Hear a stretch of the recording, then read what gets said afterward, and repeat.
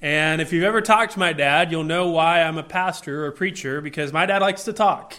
And he has no problem talking and just getting to know people and making his presence known. And he'll go up to people and start conversations with him. And it's one of the things that we all love about my dad. My mom sometimes worries about what he's going to say. But he's just a friendly guy if you meet my dad.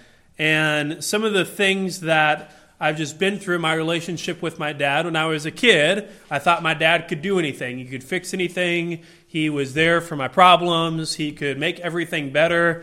As I became a teenager, I started to think, I don't know if Dad's cool anymore. I don't know if he's able to do what I thought he used to be able to do. And then when I became an adult, I realized, you know what? My dad's got some of this figured out. His finances, where to get your car fixed, all these things. So I'd call him and I'd be like, hey, what would you do if your car needed this done? Or what do you do when you're trying to fix this in your house? And so I've had a relationship with my dad where I've realized that he does have a lot of wisdom. One of the other things I'm blessed about in my relationship with my father is that whenever I was in trouble, it wasn't, okay, what did you do now? Or there wasn't this sense of even disappointment. But he would always ask, are you okay? What do you need? Yes, I'll be there to help. And so I've had a good relationship with my earthly father. Some of us in the room haven't, and that's okay. Some of us had a distant father, a father that maybe didn't treat you like he should, that wasn't a good reflection of your heavenly Father. And oftentimes what's been said is that the way your earthly father treated you is how you will view God, your heavenly Father. Whether they were what they should be or whether they were maybe not what they should be, that's how you're going to view God the Father. And it leads to some misconceptions about who God is. And as Christians, we face this. We are pressed up against these thoughts, people who have misconceptions about God. And I want to talk about a couple of these this morning as we get into our sermon. Some people think that God is all-powerful, but he's unattached. This is called deism in a technical term, but that he created the world, he's in control, but that he's just not attached to the world. He kind of started it and just leaves the world to its destruction. And this was a popular philosophy in the 1700s. This is becoming more popular today. As I share the gospel with people, as I talk to people, they will tell me things like this. God created the world. He does have the power to do what he wants to do, but he doesn't seem to care about us, and we know that's not true. Some people think that God is a vindictive bully. Because of the circumstances in their life, because of the tragedies and trials they've been through, they say, yes, there is a God, but he's out to get me. That he doesn't love me, but that he's put all these bad circumstances into my life. Some people have a bit of an opposite approach. They think that God is loving, but lenient. That God almost gives in too much. That he's just going to let us do what we want to do. That one day we will stand before God, but even if we don't know him as Savior, he's just going to let us into heaven. He's going to let us go by. And we know that's not true as well. God is loving, yes, but he is also holy. He is also just. And then lastly, some people would say that God is good, but inconsistent. And I think this one especially comes from an earthly idea of God, that people make God out to be like their parents who are good, but none of us as humans can be totally consistent. I've been a substitute teacher in different settings, and I've told people it is just almost impossible to be completely consistent with every kid. Just as a human, you almost can't be consistent all the way across the board. You can try to be, but many of us with our parents, we notice that they're good, that they have good intentions, but they're inconsistent with how they treat us. These ideas about God are popular, but they misrepresent who God really is, his nature. And so how do we understand God the Father? We start by looking at his word. This is what God has told us about himself. This is what God wants us to know. So as we begin Paul's letter to the Ephesians, last week we looked at the sermon as a whole, an overview. What's the theme of Ephesians? What are the different reasons we should study Ephesians? The background. And today we're just going to look at 3 or 4 verses. 4 verses, Ephesians 1, 3 through 6. And you say, that's not a lot of verses. Well, there's a lot that we need to talk about that's in these verses. And we're going to look at the person of God the Father. As Paul starts his letter to the Ephesians, he starts in a customary way in verses 1 and 2. And then he always gives thanks to the churches, usually, in his letter. If you read Philippians, I thank my God upon every remembrance of you. Here, he gives thanks to God. And what you're going to see in Ephesians chapter 1, verses 3 through 14, the passage that we're going to unpack over the next 3 weeks, this is one sentence in Greek. From verse 3 to verse 14, in Greek, it's one sentence. Now, in our English Bibles, it might have periods. But if you look at it in Greek, it's all connected to each other. If you were a grammar teacher, you'd say Paul has a big run-on sentence, and that is grammatically incorrect. Well, it's inspired by God, so it is correct. And in this sentence, it's a praise to God who is 3 in 1. We're going to see that God the Father is praised in verses 3 through 6, and that's going to be our sermon today. Next week, we're going to see that Christ is praised in verses 7 through 12. It says in verse 7, in him we have redemption through his blood. Whose blood? Jesus' blood. And then in verse 13 and 14, we see that we're sealed with the Spirit. One God, 3 persons, each of them praised here in Ephesians. So as Paul offers this praise to God, who is 3 in 1, we start by understanding who God the Father is. And I've already said, I think the theme of Ephesians is our identity in Christ. For us to understand who we are in Christ, we first need to understand who God is. And that might sound a little backwards, but the most important thing about you this morning is how you know and relate to your Heavenly Father. Do you know Him as a Father? Are you His child? And for us to understand this is our identity in Christ, we need to know who God is, who Jesus is, who the Holy Spirit is. And that's what we're going to look at in each of the next 3 weeks. So what we want to see this morning is this. This is what Paul's getting at in verses 3 through 6 of chapter 1. Worship God the Father because of His spiritual blessings. Each person of the Trinity is being praised in chapter 1 and has a reason for why they should be praised. And God the Father's is this. He gives us spiritual blessings. So we're going to jump into reasons why we should worship God in a moment. But before we do that, I don't want to leave out verses 1 and 2 because we mentioned them last week, but they are important for us to look at. So just very briefly, let me give you just some notes on verses 1 and 2. In verse 1, Paul says he's an apostle of Christ Jesus by the will of God. What does that mean? Paul is an apostle. He's one of the 12 apostles that are commissioned by Christ. We know that because of Judas's death, another one was chosen. Paul was specially commissioned by Christ on the road to Damascus. And he says it's by the will of God. What does that mean? Paul didn't just do this on his own. He's not just writing because he wants to. It was God's will for him to be in this position. He also says, to the saints who are in Ephesus and are faithful in Christ Jesus.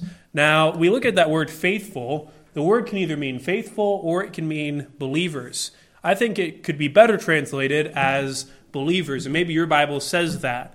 He's saying to the saints, that tells us something about them. What does that tell us? The word saints means sanctified or set apart, holy.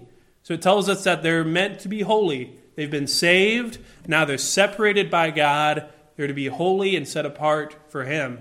And then believers who are faithful tells us something else, that they have faith in God. So these are 2 different identities that the Ephesians have. You're saints, so you're holy. You're believers, so you're faithful. This is going to be important as we look at Ephesians. And then lastly, he says in verse 2, grace to you and peace from God our Father and the Lord Jesus Christ. Now, why am I making a big deal about this? He says this in almost every one of his letters. If you read Ephesians and you look, grace and peace are all over the book.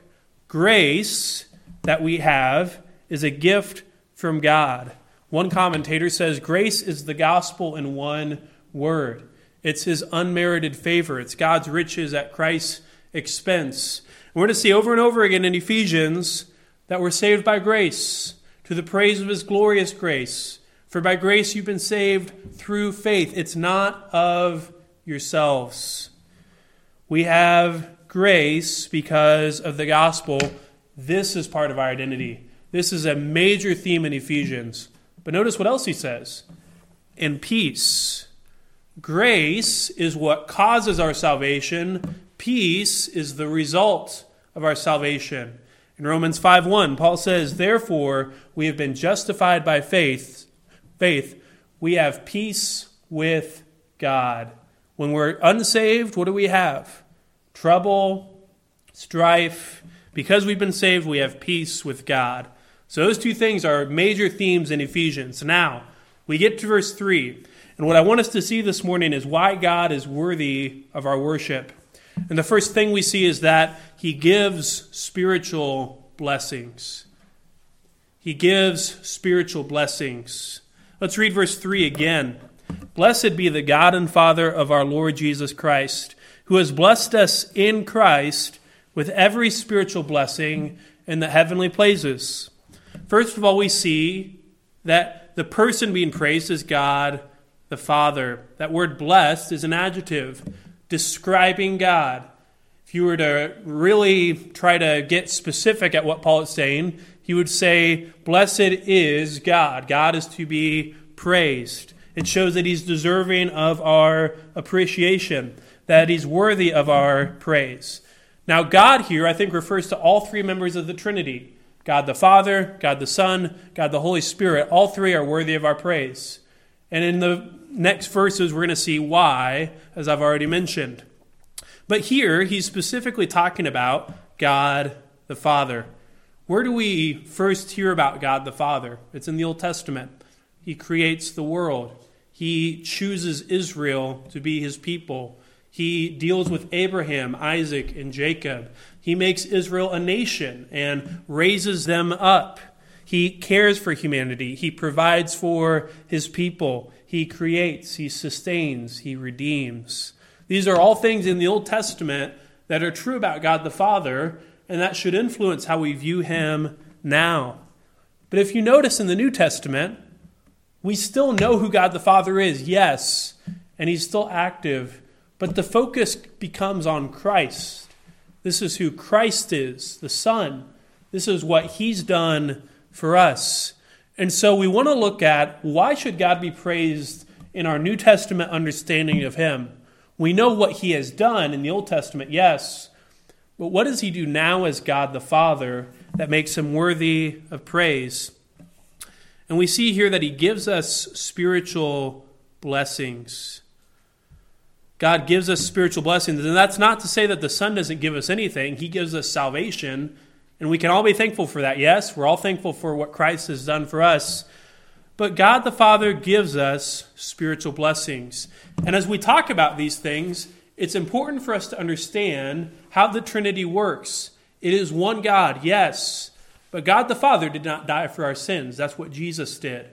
Jesus does not seal us. That's what the Holy Spirit does. The Holy Spirit does not plan our salvation. That's what God does. It's one God, but they work in harmony in three different ways. It's a beautiful thing. Now look at the gifts. We see the person who's God the Father. We next see the gifts that he gives. They're the spiritual blessings. Paul says he blesses us in Christ with every spiritual blessing. That word every could mean all, but what it's saying is everyone that we need, every spiritual blessing that we have has been given to us by God. This blessing is the same word that is used to bless God. It says, blessed be the God and Father of our Lord Jesus Christ, who has blessed us. That same idea. He's not praising us, but he's giving us something. He's giving us a gift, a blessing. Notice that this is past tense, that God has already given us these blessings. And notice that they're spiritual as well. What does it mean that they're spiritual, and why do we want to focus on that and care about that?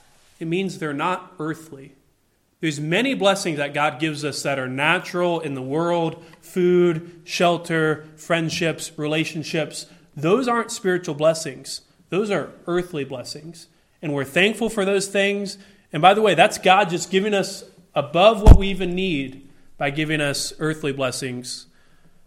But we want to talk about the spiritual blessings that God has given us. These are things fitting for heaven that are not of this world. He says he's given us these spiritual blessings where? In the heavenly places. This word is going to be used a couple different times in Ephesians.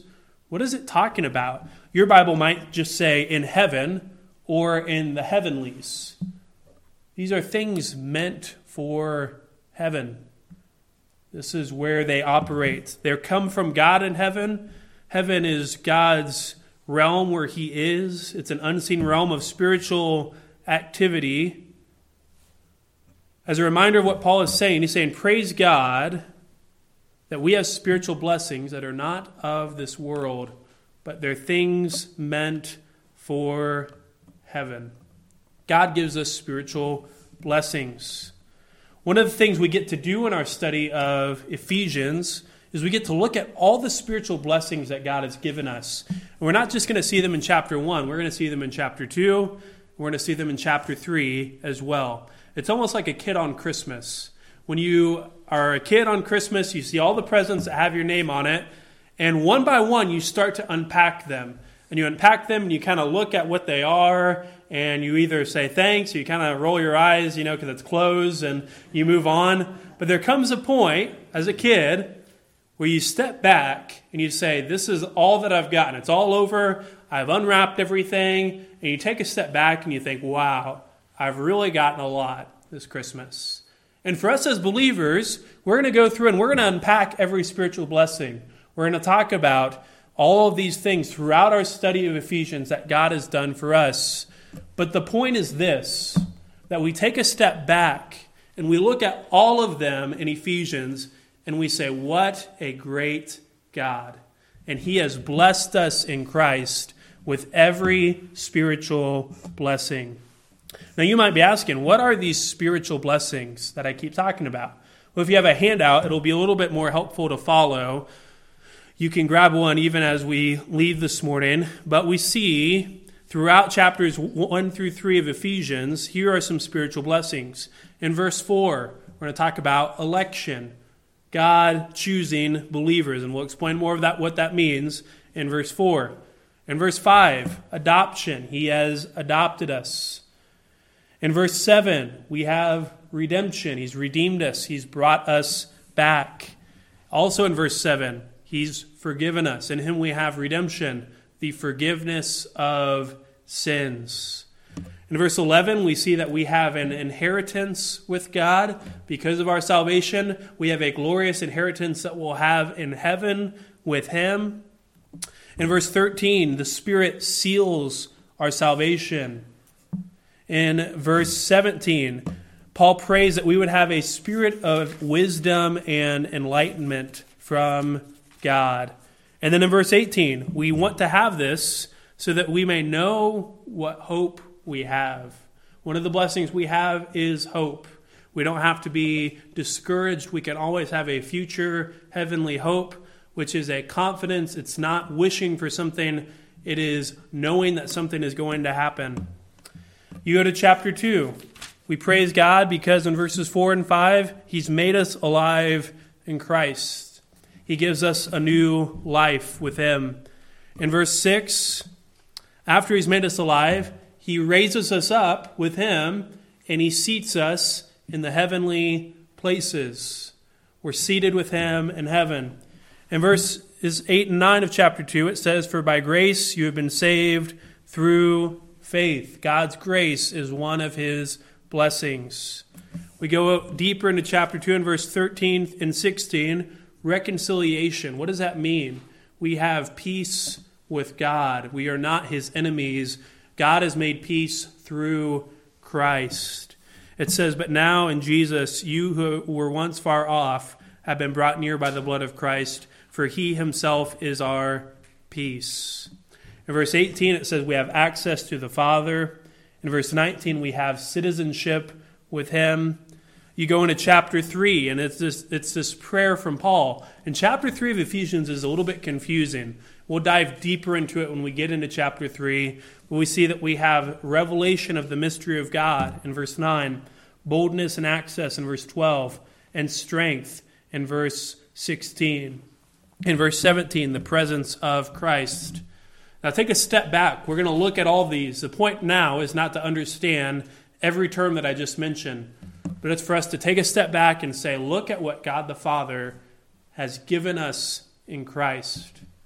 And ask yourself the question, what more do you need that you don't already have in your relationship with him?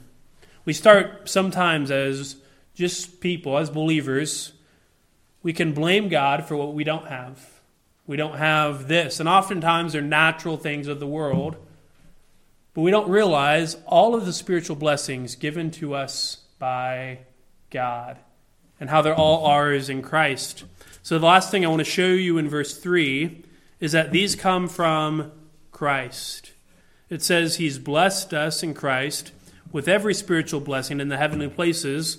That prepositional phrase, in Christ, shows us the source.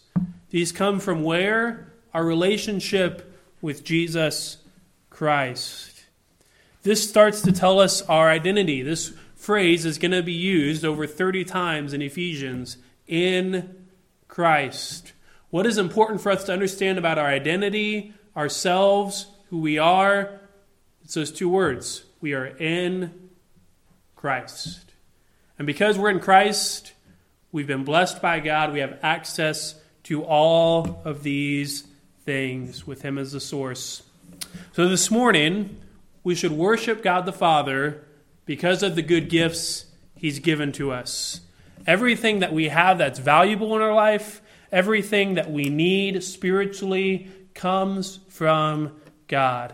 Many of us struggle with our identity with God the Father because we have an imperfect earthly father.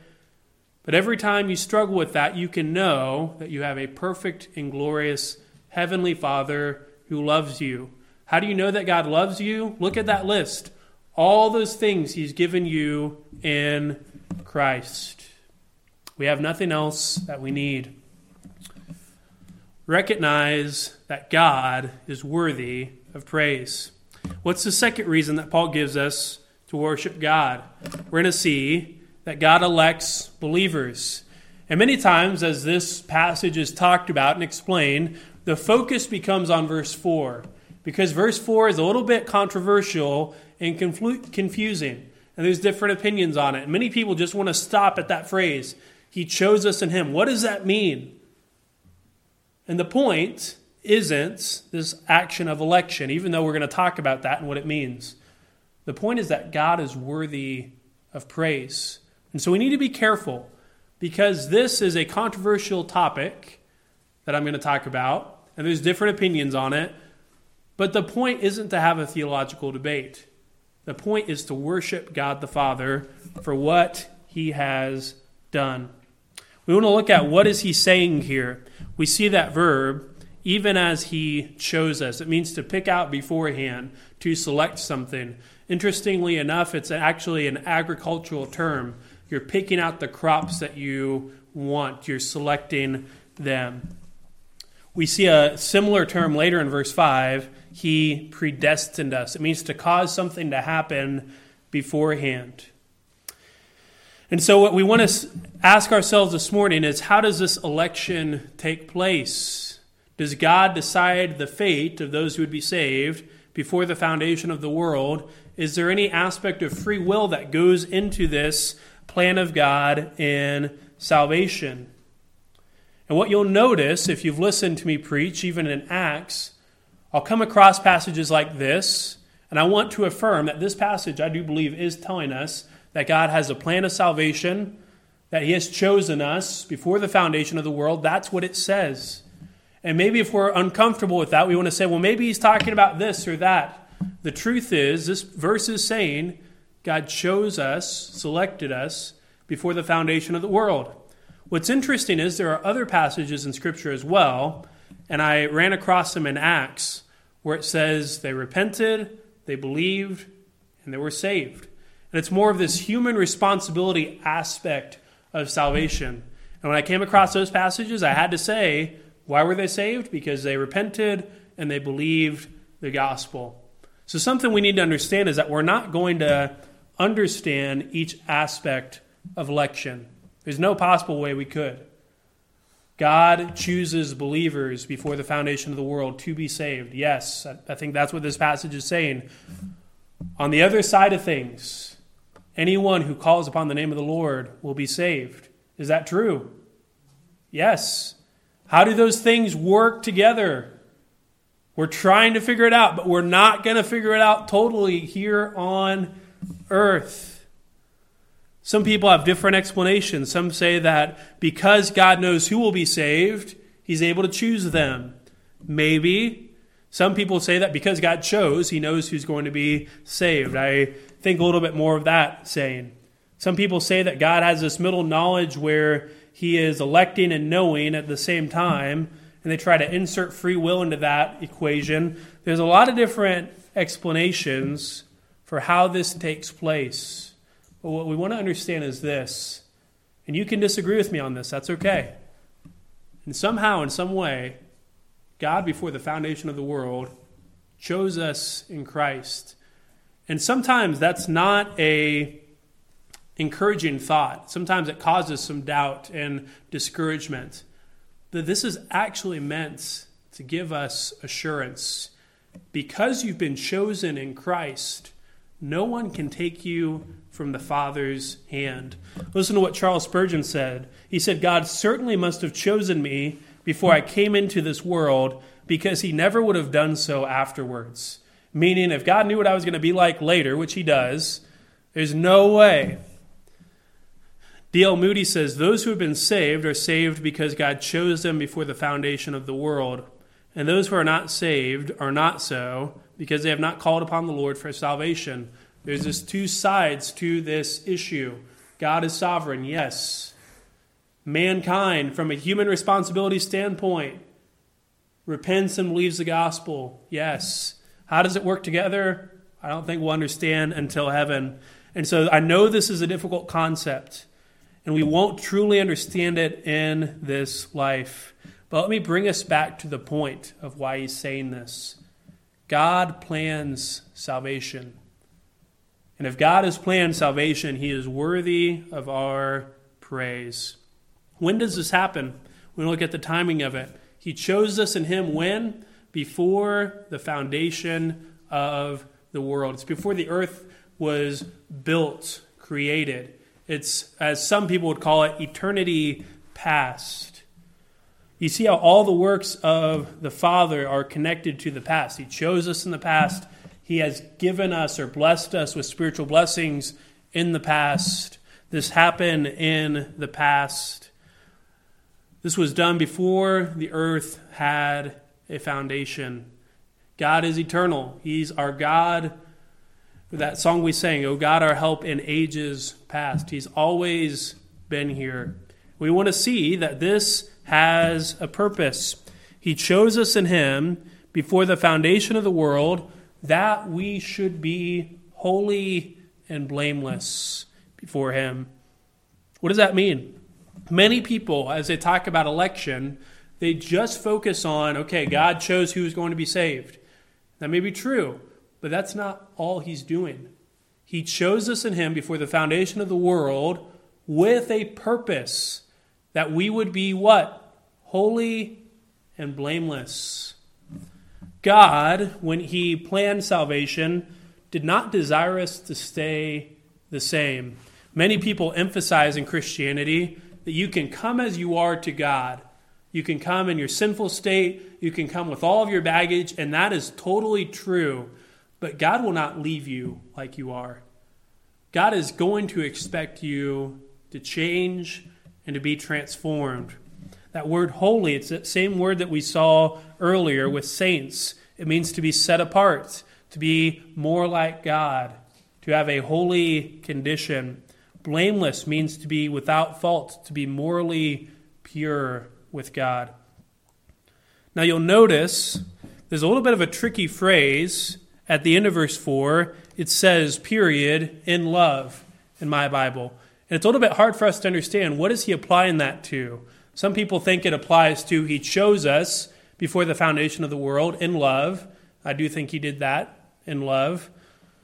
A lot of Bibles, in my Bible, the ESV says, in love, he predestined us, almost lumping it in to verse 5. But I really think it is describing how we're holy and blameless before him. And I have a grammatical reason for that. Many times in Greek, the verb begins a sentence. So it'd be a little weird to have this phrase begin verse 5. So what I think Paul is saying is that he chose us before the foundation of the world to be holy and blameless in love.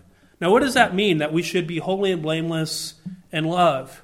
It means that while you're being holy, being set apart from sin, while you're being blameless, trying not to have any fault for sin, you should also be loving as well. He's not just called us to try to be sanctified, but to not love others. But he's called us to love as well. We can praise God for his plan of salvation. Do we understand fully what that plan entails? No. Can we still praise God for what he's done in salvation? God is the architect. He's planned it all out. Part of how we should respond is praising God, worshiping him. But how do we do that? Turn to Romans chapter 12 for just a moment. Paul's desire is that we should worship God. So how in Romans does he tell us to worship God? He says in verse 1 of chapter 12, I appeal to you therefore, brothers, by the mercies of God, to present your bodies as a living sacrifice. What does it say? Holy and acceptable to God. That sounds familiar, doesn't it? It almost sounds like being holy and blameless, which is your spiritual worship. We praise God on Sundays when we sing about him, when we pray and we offer up praises to him.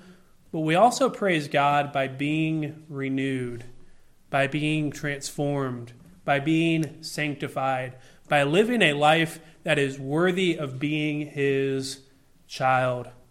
In verse 2 it says, how do we do this? Do not be conformed to this world, but be transformed by the renewing of your mind.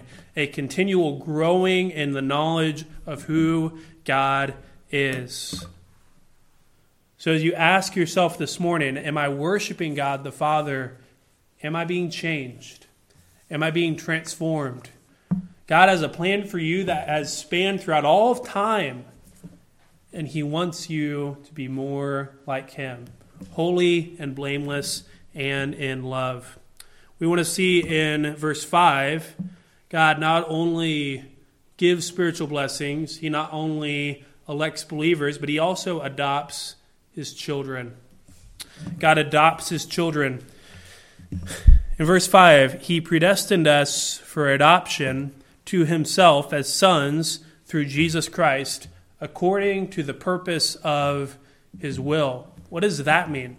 That phrase or that verb, he predestined us, means to set something beforehand, to put something in place, to determine. And how does that relate to election? And I think it's showing us the process by how God started election. He chose us because he set things in motion beforehand. Now notice, what did he predestine us to be? In love, he predestined us for adoption. And that word adoption is a loaded word that Paul is using here to describe who we are in Christ. There's a lot of different contexts that Paul has for adoption in his life. In the Jewish sense, there wasn't really any Jewish laws about adoption. Interestingly enough, if you read throughout their legal code and throughout their laws in the Old Testament, they didn't really have a concept for it, except that God adopted Israel, that he chose Israel to be his people. Paul's concept for adoption is really a Roman idea, where a Roman wealthy person who had no children would adopt, usually a son, a male son, to be his heir. And it was important for the men to have someone who would succeed them and be their heir and inherit their wealth and their positions so that the line would continue. How did this work?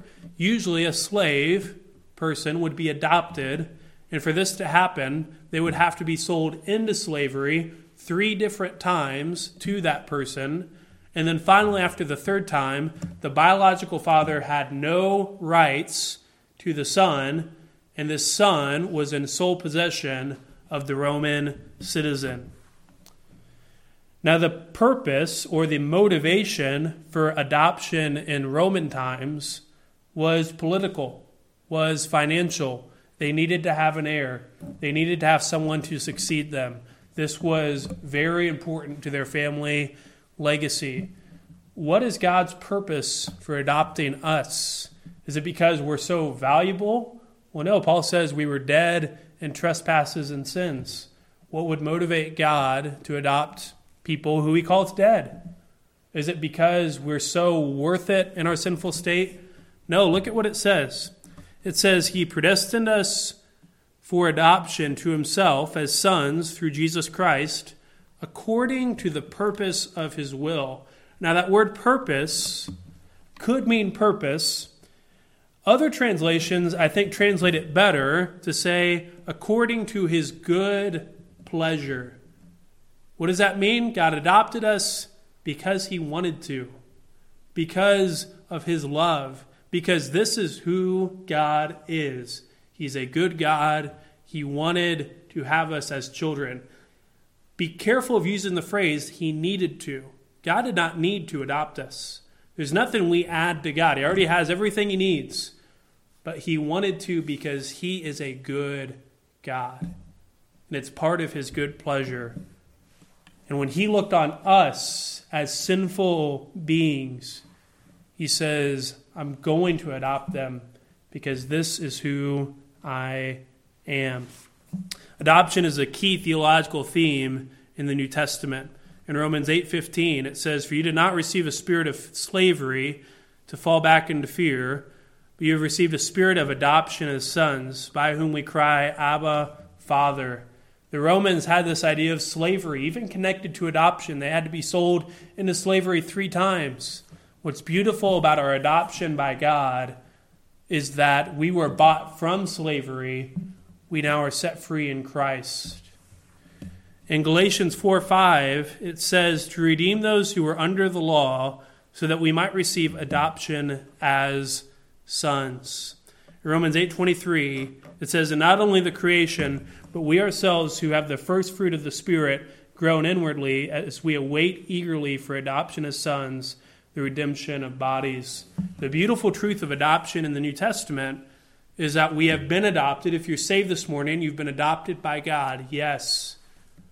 But you have an inheritance. You have a future expectation of what you will receive when you're in heaven with him. This is what God has done for us. He adopted us who did not deserve this adoption. I've had several friends, like I said, who have been in the process of adoption, and each one of them, as I've talked to them about it, have said they will have no problem looking at that child who is not their biological child and saying, I will treat them like they are my own. And that's what God does for us. We can praise God because we've been adopted by him.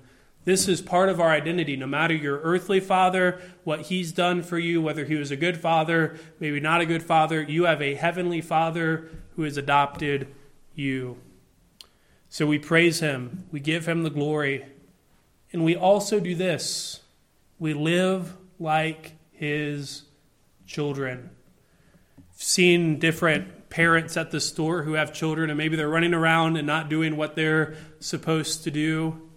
As God's child, we represent him in the world. And just like a disobedient child brings embarrassment to their parents when they're not behaving like they should when they're in public, for us as believers, We want to honor God the Father by living like his child. This doesn't mean that we have this outward conformity and no inward change. But think about when you're around people, what is my identity? I'm not just Lance anymore. I'm God's child. And because of that, I need to live like he wants me to. What would people think of my heavenly Father if I don't live like his child? We lastly want to see this morning that God bestows grace. In verse 6, describing all of this in verses 3 through 5, Paul uses this phrase, to the praise of his glorious grace. We're going to see it again in verse 12, so that we who were first to hope in Christ might be to the praise of his glory. In verse 14, who is the guarantee of our inheritance until we acquire possession of it, to the praise of his glory.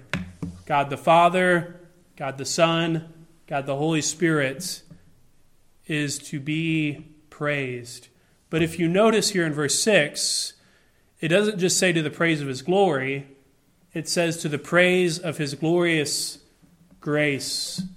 And Paul wants to emphasize this idea here when talking about God the Father, that he gives us grace. As I mentioned earlier, one commentator said that grace is the gospel in one word. It is God freely giving us what we do not deserve in Christ. Paul says that God should be praised for giving us spiritual blessings, like we talked about, for his plan of salvation, choosing us before the foundation of the world, for adopting us as sons, but also for his grace, because he didn't have to. Do you recognize that this morning? You're not entitled to be a child of God this morning. He saved you when he didn't have to. It would have been totally righteous and just for God to not save any of us. We rejected him.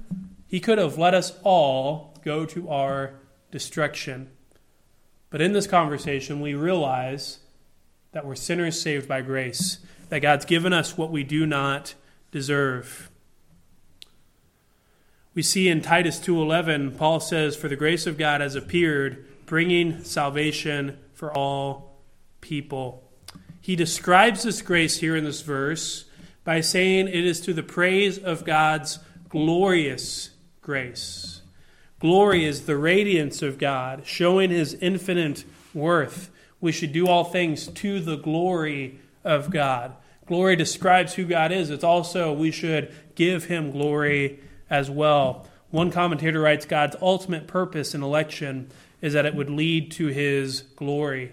He chose us, he planned salvation, he adopted us because of his good pleasure, yes, but also because it would bring him glory as well. So Paul says, because you've been saved, praise God for his glorious grace. Give him the glory that he deserves. Then at the end of verse 6, he kind of teases out what he's going to talk about in verses 7 through 12. To the praise of his glorious grace, talking about this grace, which he has blessed us, your Bible might say bestowed on us. It means to give a gift, again, in the beloved. God has given us his grace freely through who? The beloved. Who is the beloved? Well, that name is used several times in Scripture. Sometimes it refers to us, but we can't give ourselves salvation. But in verse 7 it says that the beloved is the one in whom we have redemption through his blood. It's Jesus. And that shows us something about the gospel. That God didn't sacrifice Christ on the cross because he didn't like him. No, God loved his son. He's called the beloved. There are few people called this in Scripture, but it's so clearly a reference to Christ here. Many of us think about what it was like for Jesus to be on the cross as the Father turned his face away. Think about what it was like for God the Father, who loved his Son, who sent him to the earth, knowing that he was sinless, to take on sin for us. And then as a father, what did he do? Turned his face away and did not look on his Son, whom he sent to earth. This reminds us of the grace of God. that God loved his Son, but even though he loved his Son, still sent him to die for our sins and give us redemption. As we recognize this, that God has given us this grace, it so clearly shows us what Paul is saying in Ephesians 2:8-9. For by grace you have been saved through faith. And this is not of your own doing. It is what? A gift from God. Paul says because God has planned salvation, he gave us his Son, who he loved in Christ, to die for salvation. How could we think this comes from ourselves? How could we think we could earn our salvation? This so clearly comes as a gift from God the Father. We need to be reminded this morning that our salvation came at a cost. It was through the blood of Christ. As we reflect on these 4 verses this morning and who God is as our spiritual Father who's given us blessings, we want to take some time and apply this. We want to think about questions of how we relate to the blessings of God and reflect on them. First of all, think about this morning, what has God given you? We talked about earlier, there's some people who live in this mindset that God is a vindictive bully, that they've gotten a bad rap from him. No, God is a loving Father who in Christ has given us spiritual blessings. For those who are not saved, God desires to be in a relationship with you. One of the questions that comes up with election is, what if this person isn't chosen by God? That's not for us to know. That's never for us to know. That's never one of the things that is talked about. We can trust that those who are saved have been saved because not only they've been chosen by God, but also because they've repented and believed the gospel. From God's standpoint, he's always known. From our standpoint, it's anyone who would repent and believe in Christ. So this morning, think about the blessings that you have in Christ. When you become discouraged, when you become confused, meditate on what God has given you. Secondly, think about how do you worship God? How do you worship God? Not just here at church when we're singing or in prayer, but do you worship God with your life? Do you worship him with a grateful heart? Do you worship him with a holy and transformed life? Do you act like a child of God? Do you live in such a way that others know that God is your Father? Do you live thankful to the God who saved you and has made you his child? And then lastly, is God your Father? Have you been saved? Have you repented and believed the gospel? I don't think there's any story in Scripture that better illustrates the identity of God the Father than the prodigal son. I had one professor in college who thought this was Jesus' favorite story. The story about the father who had 2 sons, and we know it well.